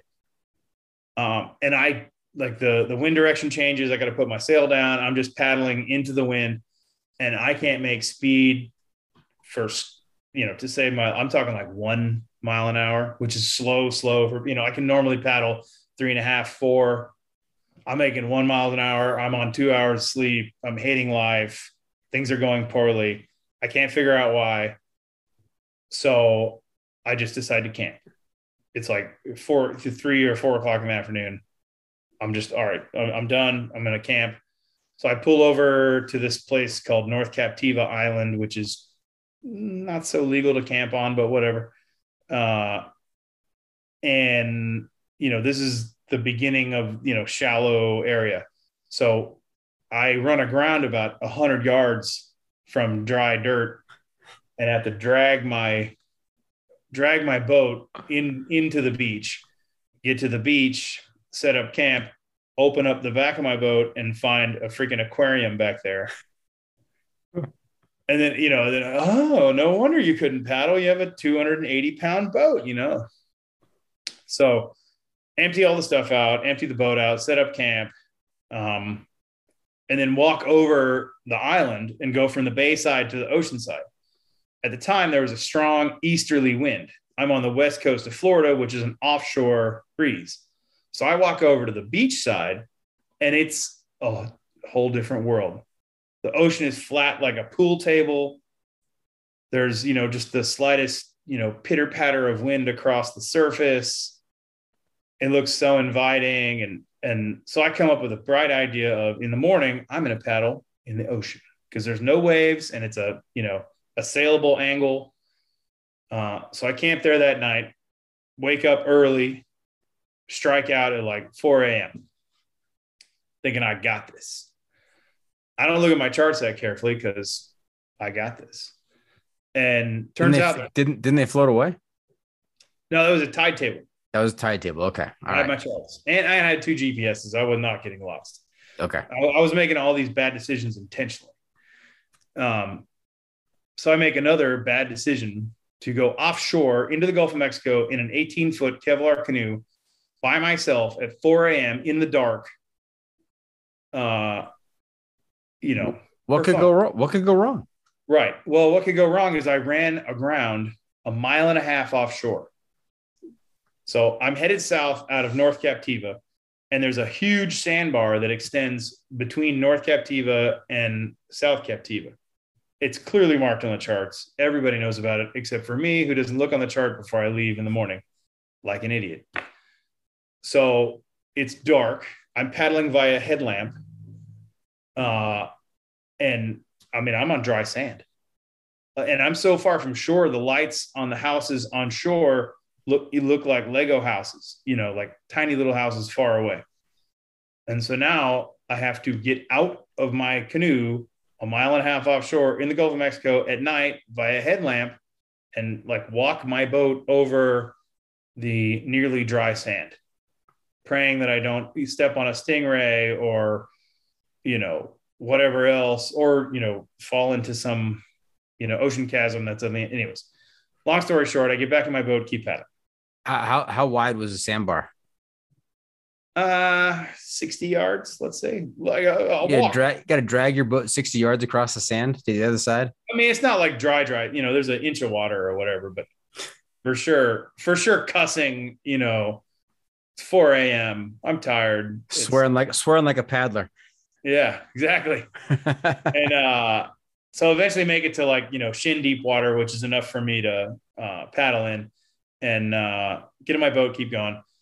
And everything's sweet till I get to the end of Sanibel Island, which is a coastal West Coast Florida island that's like 4 or 5 miles offshore, and it just abruptly ends. So when you go past the end of Sanibel Island, you're 5 miles offshore with a strong easterly wind, which is an offshore wind, which means I go from being in the lee of, no waves to 5 miles of fetch and like 3-foot waves very abruptly. And this sucks. I'm no sailor, but that doesn't sound good. No, 5-foot waves on your side is bad juju. Okay. So Sanibel is like a very popular tourist destination, and it's known for its shells. So there's hundreds of old ladies on the beach with their pails, like picking up shells. And I'm paddling into, huge waves right on my nose, trying to get around the corner. And there's this old lady in a noticeable red bathing suit that outwalks me. She's walking down the beach. I'm paddling the whole time. I see her from behind me, paddling as hard as I can, switching sides. She outwalks me down the beach. So I'm like, man, this is that's got to instill confidence in you. Yeah. And when you say noticeable red bathing suit, what does that mean exactly? You can see it from offshore. Oh, okay. I thought you meant the particular style or cut. Yeah. Now you're getting that's inappropriate, dog. Sorry, I'll dial it back. Go ahead. Call HR on you there. Anyway, so I think it's a good. All right, forget it. If she can outwalk me, it's certainly going to be easier to walk down the beach than it will be to try and paddle slower than she's walking. So I come inshore. I go to the end of Sanibel. From the end of Sanibel to the mainland is like a 6-mile bay, heavily tidal, strong winds, big waves. It's scary. Did you grab your boat by the, underneath the lip and just drag it and run and pass that lady and yell something? I got you. Yeah, I'm faster than you. Yeah, no. I was in no mood for noise talking at that point. Plus they just look at you like, who's this, because this time it is day 2. no shower, no deodorant. So I'm squarely in the homeless paddler category. Yeah, we talk about hiker trash on the trail. I mean, would this be paddler trash or Definitely. Or boat trash? Okay. boat trash, sailor trash. Sailor trash. Okay. But anyways, look up the tides. Look when it's supposed to be slack tide, minimal movement across the bay. I decide to strike out. I make it across the bay. And now I can enter a pretty long stretch of intercoastal waterway where I can hide from the wind. Everything's good. And like I say, this is like West Coast touristy Florida. So I pull into a resort with a Starbucks and like some terrible Mexican restaurant. And so I get a quesadilla and 2 double espressos to go. It's a dinner of champions right there. Dinner, town food, as they say, and keep going. I make it all the way to Lover's Key, which is like a touristy, no houses, just resorts. Set up camp like a homeless guy on Dinner Key, get some good sleep, some good rest, strike out again in the morning. Now this is day 4. Have you hit all your checkpoints? Yeah, so I made it to checkpoint. I've only made it to checkpoint 1. That's it. Okay. There was no deadline to make it to checkpoint 2? Yeah, checkpoint 2 is like mile 170. Okay. So you got time. Yeah, I made checkpoint 1 on the morning of the second day. And then the third day is when I got owned around Sanibel and made it to Lover's Key. So now 4th day, I kind of had some shoulder pain, but nothing crazy. And then wake up in the morning, leaving Lover's Key, have a great day. I catch the tide right. I'm, flying out the inlet. I go offshore. I run offshore for, like 50 miles of glory, like perfect beam reach, wind right on the side of the boat, sailing fast, paddling as well, making good miles, crushing it. I make it all the way down to Marco Island. So Marco Island is the end of civilization. Anything south of Marco Island is Everglades, mosquitoes, alligators, salt water, nowhere to get additional water. It's proper wilderness. No cell phone coverage, no nothing. So I'm flying down the coast, make it to Marco. Shoulder's starting to hurt a bit more. It's Tuesday now. And so I call my shore contact. You're required to have a shore contact. I find out that the day before, when I was getting owned in Charlotte Harbor, there was 2 or 3 Coast Guard rescues of Everglades Challenge paddlers who had problems enough to call for help. I also find out that a sailor has been lost offshore, and they're like mounting a Coast Guard rescue, but he hasn't activated his EPIRB. There's been no call for help. He just, his tracker device just, showed him going in circles like 60, 70 miles offshore. No word from him, but I'm in the maritime industry. I know what it means when you've been lost at sea for more than 24 hours and you haven't set off I know for a fact he had on his person an EPIRB in his pocket, in his life jacket. If he didn't set that off, something else happened. Anyways, so I know he's lost at this point. I got a sore shoulder. I'm on the precipice of the unrescuable wilderness. I find out there's been at least 2 more Coast Guard rescues at the time, right? I got stuff to do on Monday and people counting on me to do it. 2 little girls at home. I can either turn myself inside out and paddle through the night to make checkpoint 2, which is in a place called Chokoloskee, which is inland in the 10,000 Islands National Park and extremely tidal. There's basically 2 ways to get there, but they're both very tidal. In order to get there and not fight the tide in, you have to arrive at 3 a.m. It's 5 p.m. I'm in Marco Island, which is 25 miles away. So I'll need to essentially paddle through the night to make the channel by 3 and ride the inland tide in to barely make the time cutoff at checkpoint 2 with I don't want to say I was injured, but I had some shoulder pain. Oh yeah. And a guy died. So I decided to. It's got to play with your head. That's got to play with your head. All those factors out there. So I decided to tap out, pull into Marco Island, cheeseburger, beer, call my wife, hey, come get me. Which I think was a good call at the time, for sure. Mm-hmm. But that's how my 2020 Everglades Challenge ended. Got it. So it's 300 miles, and you did about, was it half of it? You got yeah, there? 100. A skosh more than half, 158. Skosh more than half. Yeah. Okay. If you're an efficient paddler and the shortest distance possible, it's only about 285 or 88 miles as a paddler. And sailors, depending on how deep they draw, have to go almost 340 miles because they can't go across Florida Bay. It's too shallow. Got it. Okay. Well, we're going to take a break right there. When we come back, we're going to hear about what other adventures and what's next for BS. And we'll see if we can pin him down on a top 5 list. So stay tuned for that. We'll be right back. Want to make a podcast? Spotify's got a platform that lets you make one super easily, then distribute it everywhere and even earn money, all in one place for free.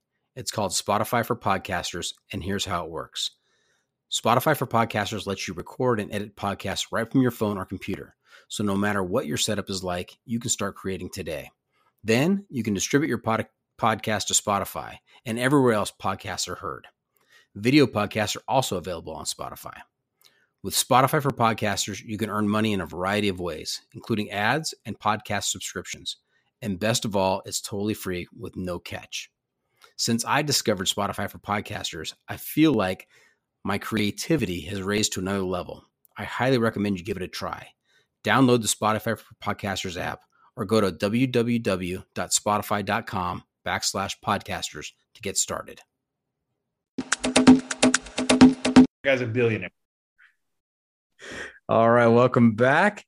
So BS's Everglades challenge was unsuccessful. He got through about half of it. Did you ever go back and kind of wrap up that second segment in the Everglades? I did. This January 2021, me and a group of guys who are, all Water Tribe paddlers started in Chokoloskee and then did the entire Wilderness Waterway, which is through Everglades National Park, about 100 miles, and then ended up in Tavernier Key, where one of the guys I paddled with owns and operates a ecotourism paddle, SUP, stand-up paddleboard shop there. So it was, I think 5 of us started, and then 4 of us finished. 4 of us started, and 3 of us, 5 started, 4 finished. A gal who went with us peeled off sort of halfway through and then turned back and made it back to her car in Chokoloskee.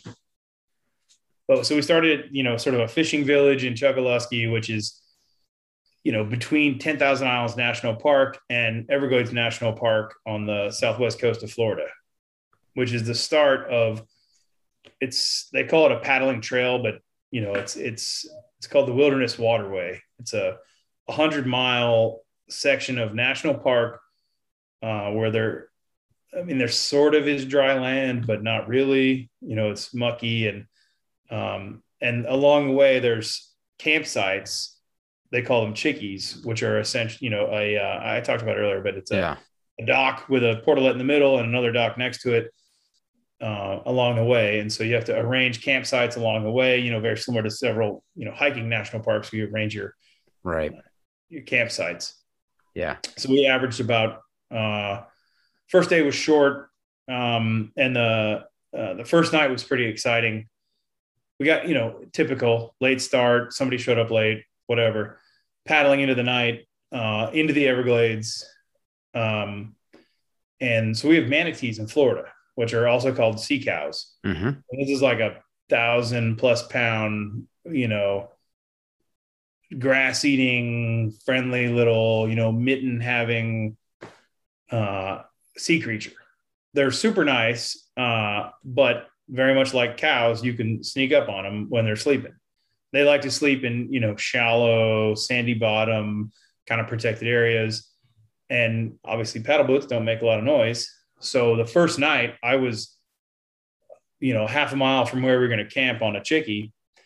And I paddled up on 2 or 3 sleeping manatees. Now, when you scare 1,000 pound plus, sea cow, they will freak out and flap their tail and, take off. Think about a wake from like a ski boat, but there's no boat. It's just a V-shaped wake heading out at you out of nowhere, and then a flapping tail next to it. Really? I mean, I know what manatees are, but I never thought of them as particularly quick, or like cows. They can be quick for 100 yards. Okay, yeah, they peter out quickly. You know what I mean? They're not. Yeah. But they can sprint when they need to, especially if you wake them up sleeping. And because they live their whole lives where, if they're sleeping and they hear a noise at night, sometimes it is followed by a propeller running down their back and slicing them open. So. There's a little manatee PTSD from getting woken up in the middle of the night. Nice. Anyway, so I paddle along by myself, dark, headlamps, quiet, Everglades. It's peaceful. It's beautiful.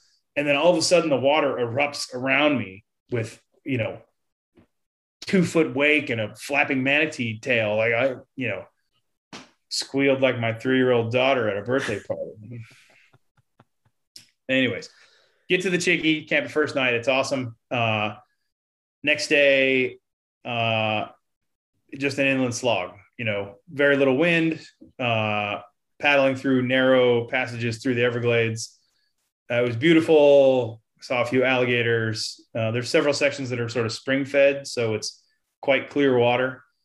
Had an amazing paddle, went to various spots. Make it to the next campsite, which was one of the guys' birthday that we paddle with, Scott Bass, who in the water tribe is known as Conquistador. He turned 70 on the trip. Yeah, I was the youngest guy by a lot. And had a little birthday party for him. And he was on a stand-up paddleboard. So, like, if you think what I did is, Barkley masochistic, an SUP is like times 2. Yeah. No sail, lots of windage, extra hard. Yeah. Did you ever watch World's Toughest Race on Amazon Prime? Yes, I did. Eco Challenge. I watched the Eco Challenge back in the day when it was on CBS or whatever. Yeah. I was just thinking of your 70-year-old friend on a stand-up paddleboard. Yeah. Kind of the different things they had to go through. He is a stud. I bet. So now, hang on 1 second, BS. I have to ask, is the vision in my mind of the Pirates of the Caribbean, the bayou, is that similar at all to the Everglades? Am I way off? That's more like Louisiana bayou type stuff. Oh no, there's alligators that sing all over the Everglades. They serenade you the entire length. There's no singing alligators on the Pirates of the Caribbean. Yeah, they have alarm clocks in all their bellies. They let you know when it's noon. Yeah, that's a different ride. That's a different ride. But are there people that live in the Everglades? Are there like houses? And okay. So there are what they call fish camps. So think about it like a shack on a dock in the middle of the Everglades. And at one time, people lived in the Everglades, but currently there is only. So have you seen the show The Last Alaskans? No.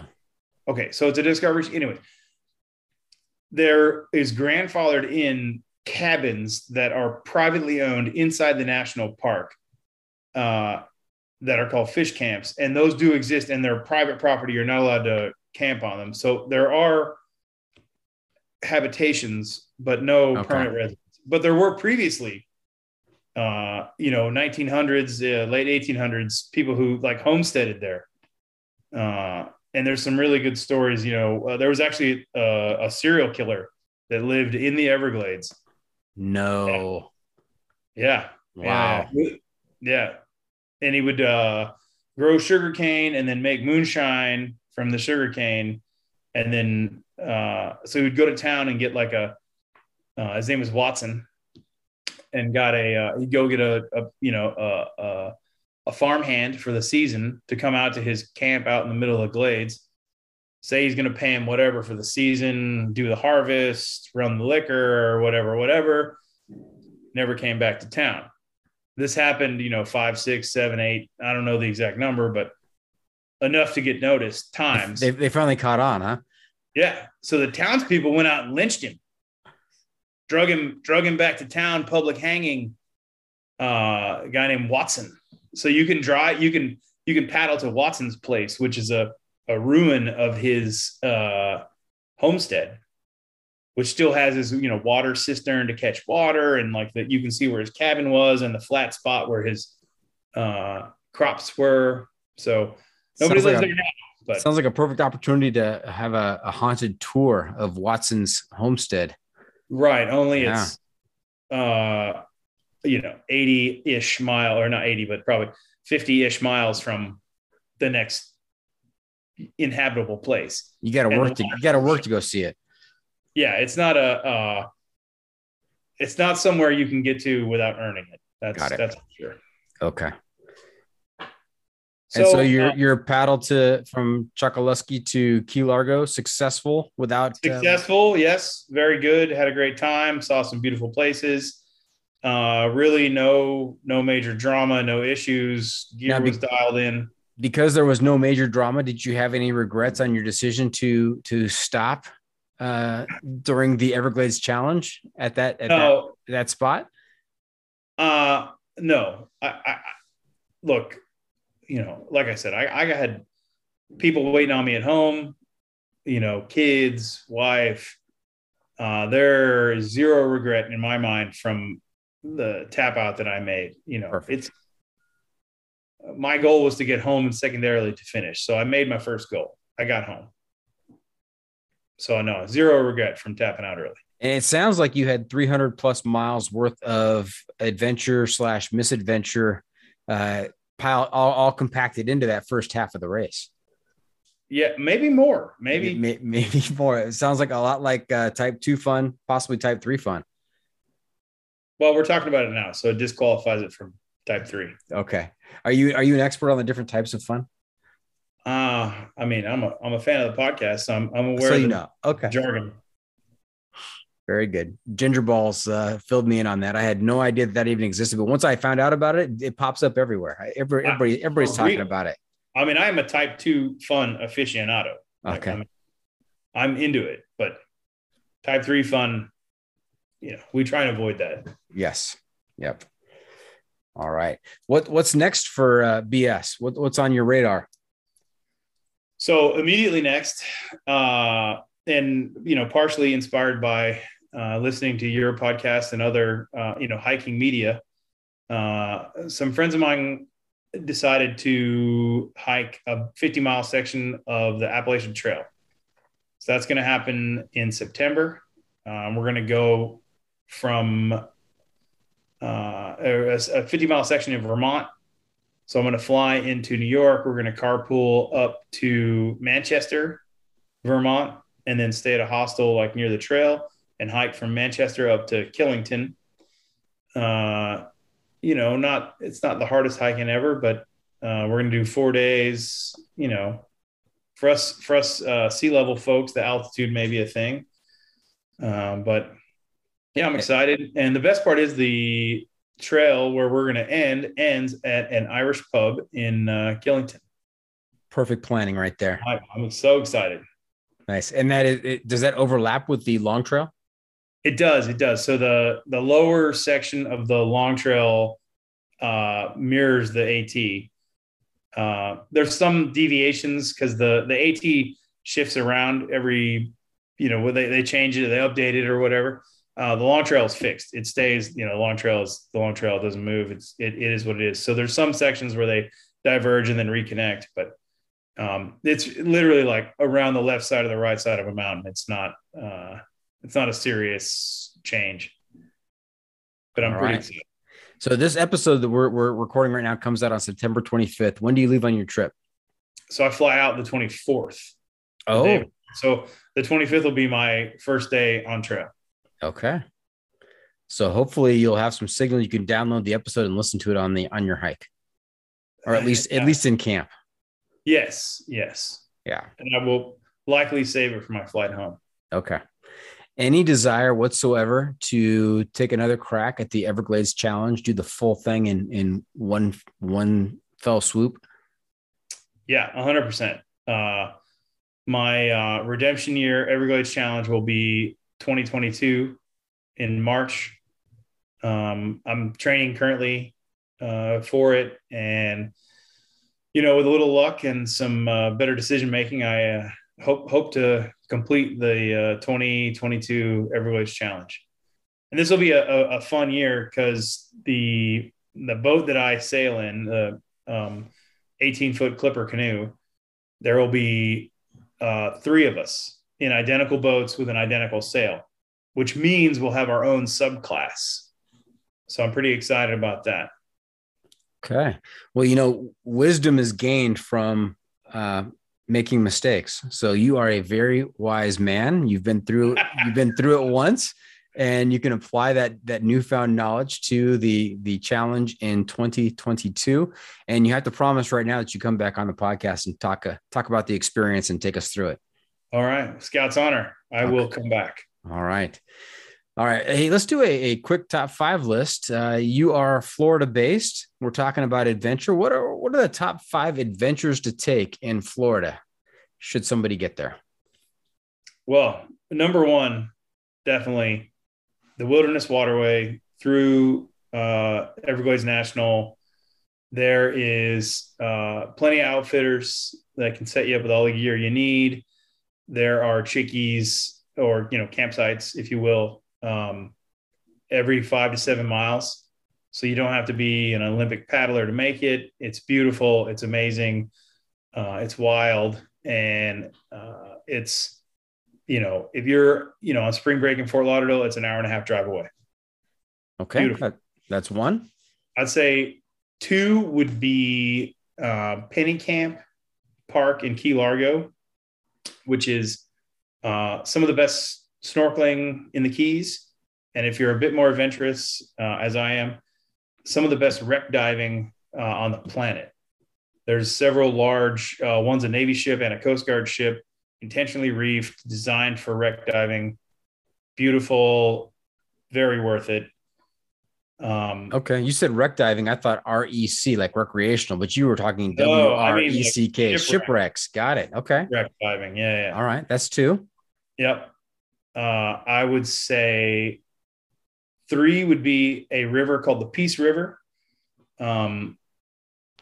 This is a fun canoe kayak river, not technical, no rapids, but it just so happens is this river transits through a sedimentary layer that is filled with fossils and shark teeth, megalodon teeth. Again, plenty of outfitters. You can rent all the stuff you need. And you can stop along the way on these gravel bars and shovel gravel into a sieve and sieve out fossilized shark teeth, megalodon teeth, mastodon teeth that are the size of a brick. Amazing fossils. I've only done it once, but I took my 6-year-old daughter. It was amazing. We found a megalodon tooth, like a 2.5 inch, 3 inch tall shark tooth that's however many thousands of years old. Amazing. Nice. And you can camp on the end. Okay. So I'd say 4 would be the springs. So Florida is the only place on the planet that has as many naturally occurring springs in such a small area. They're all 72 degrees year round, just cool, fresh, clean water that emanates from the earth. My favorite of which is called Weeki Wachee Spring. Weeki Wachee? Weeki Wachee. Weeki Wachee. Okay. All right. And this has been a tourist attraction since the early 50s. President Kennedy actually went there. So the spring source is this, you know, cavern into the water, into the earth that an immense amount of water flows out of. And they've built a underwater amphitheater basically where they have a mermaid show, and you can see these women dress up as mermaid. They do a little show. It's awesome. President Kennedy went there. That's the Disneyland attraction that I'm thinking of. Yep. And then you can rent a canoe and then canoe down crystal clear 72-degree water that eventually ends up in the ocean. So in the river, you'll see manatee, sea otter, snook, tarpon, all sorts of big ocean fish in perfectly clear water. BS, you keep saying 72-degree water like that's warm or something. That's no, 72 degrees. That's cold. It's beautifully cold. It's refreshing. So when it's muggy, just sweaty, nasty, because most rivers in Florida, most water in Florida are equally bathwater-ish. Oh, okay. Isn't so refreshing, right? But you hop into 72-degree, perfectly clear water. It's unbelievably nice. And there's like a microclimate around the river because it's cool. So if you camp near the river, even in the summer, it's drastically cooler. Okay. Good tip right there. How about number 5? Number 5, I would say 10,000 Islands National, just north of Everglades National, or 10,000 Islands State Park, not National. And this is great because there's 10,000 islands and there's no permits required to camp. So you can just rent a boat or get a boat, take your boat, and go camping on any of these beautiful white sandy beaches with no permit and no nothing. Just get your stuff and go and leave when you're done, and it's awesome. Which of the 10,000 is your favorite? I've only camped on Rabbit and I think one other. Are they all named? Yes, they are all. No way. Well, I mean, maybe not all. The big ones are named. Okay. All right. I was pulling your chain, but you had an answer ready for me, so that kind of backfired. Well, yeah. I mean, cartographers need a job too. Okay. As do marine engineers. That's right. Okay. Hey, BS, you know where we are? No, I don't. You don't? We were at that time with you. Of course you do. We were at that time of the episode where I ask you for your pro tip insight of the week. What nugget of wisdom do you have to share with our listeners to make their next outdoor experience even better? So less wisdom, more advice. So I'm a working stiff with 2 kids and a wife that I love dearly, a job that I spend too many hours working at. But I take great pleasure in getting out there and, having outdoor adventure. And the only reason that I have time or the ability to do it is not because I have some special job or, immense financial resources. It's because I make it a priority. It's because I schedule it. I, intentionally make sacrifices in the weeks that I don't go out there to make it a priority. And, to all the listeners out there that want to get out there and are just listening to this podcast like myself to get your outdoor fix Monday through Friday. We only get so many trips around the sun. So let's make all your laps count and make it a priority, and it'll happen if you do. That's right. If you were to wait until there was nothing interfering or getting in the way, you might not ever take that trip. You've got to make it a priority and say, you know what, I'm going to put this first this weekend or this week, and we're going to do this and go have that experience, because you're right. Life is short and you need to live that life. Because nobody regrets not buying the bigger TV or the, should have gone out one more time with my friends. No, everybody regrets I wanted to hike the AT. I, wanted to do a long trail or the John freaking Muir trail. And, those things only happen if you make them a priority. So make them a priority. That's right. After you're 50 miles on the AT, you're going to make the JMT a priority for yourself. That's the plan. Okay. So one of my buddies who's doing the trail with me, this is kind of a warm up, gear shakeout, So the plan is JMT 2023, maybe 2024, depending. So that was the idea. But, in listening to, I forget the podcast, it was a gentleman the photographer who did the amazing book. I forget his name. Josh Endress. Yes. I may take his route of the slightly less traveled, easier to get a permit in the same area, Sierra kind of, because the JMT, the permit process is like daunting. Yeah, it's like getting the golden ticket. If you're trying for Happy Isles to Whitney or Whitney to Happy Isles, that exact route, it's tough to get. But there are lots of other trails that you can enter, near those points and hike through. Yeah, and maybe we'll do the midpoint north or south, and then do it over 2 years, just because a week and a half is a lot easier to swing than 4. Now you're talking my language. That's my specialty. Yeah. All right. So there you have it. That's it. This episode is just about in the books. I hope our listeners enjoyed our time with BS. I want to thank you for joining us this week. Buffalo Soldier, how can our listeners keep up with you on social media, and where can they find updates on your latest adventures? So I am old and antiquated, so I'm only on Facebook. I occasionally post videos on Facebook of my paddling adventures, and I am often on other people's YouTube posts and paddles. But yeah, just Facebook, Brian Sheridan, facebook.com. Okay. Remember to check out the pod on social media as well. We are on Facebook as well, YouTube, Instagram, Twitter, and believe it or not, TikTok. And if you have comments or clips you want to share, you can send it to me at johnfreakinmuir@gmail.com. BS, I'm also looking to you to share a recommendation for some type of adventure media that's going to help our listeners stay connected to the outdoors. We're calling this our adventure media recommendation. What do you have for us? Twofold.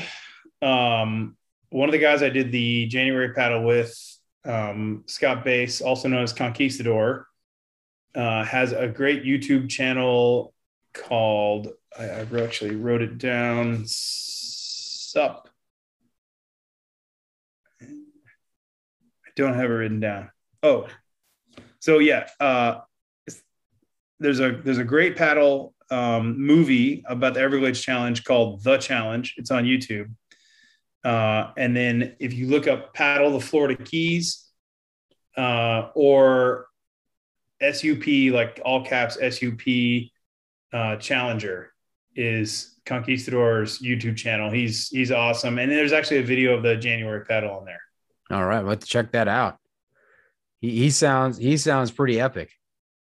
Yeah. He's done the EC, the Everglades Challenge 4 times on a SUP. I think the only person to do it that many times on a SUP. He did there's a Kruger Waddell Challenge in Minnesota that's, I think, 280 miles with a bunch of portages between lakes. He's done that. And he's done the Yukon 1000, a 1,000-mile paddle race down the Yukon River in Alaska. Wow. Amazing guy. Yes. All right. And before we wrap things up, I've got one more segment for you called What Have I Not Asked You That You're Dying to Tell Me About? So the Water Tribe was sort of inspired by a guy named Verlin Kruger. And this is his book. So Verlin Kruger, All Things Are Possible? All Things Are Possible, right? Verlin Kruger paddled 100,000 miles in a boat he built himself out of Kevlar. He's from Michigan. And a lot of these long distance paddle races are based on his actual course through the United States. He paddled from the tippy top of Alaska down to the southern tip of Chile, South America, all self-propelled, no sail, just a paddle. All Things Are Possible by Verlin Kruger is an amazing read. And he didn't start paddling until he turned 40 years old. That is crazy. And like I said, like I said at the beginning of the episode, Outside Adventure is a tree, and this is a fantastic branch that we have kind of taken a little side trip down to hear about paddling and aquatic adventures. Very, very worth the time. I really appreciate you coming on, BS. Thanks, Doc. Good to talk with you. And I'll look forward to some great content from the John Freaking Muir pod. Thank you. That's a wrap from the John Freaking Muir studio. Any shout outs to friends and family, Brian? Just to my beautiful wife, who lets me go on these adventures, and to my parents who started the adventure for me. Okay. Thank you for tuning in. Always remember, the trail is the trail. It doesn't care if you want to go downhill. It doesn't care if it's almost dark and you're looking for a campsite. It doesn't even care if you are carrying a ludicrous amount of water after a day of high bracing to avoid rolling in Charlotte Harbor. The trail is the trail. Embrace the suck.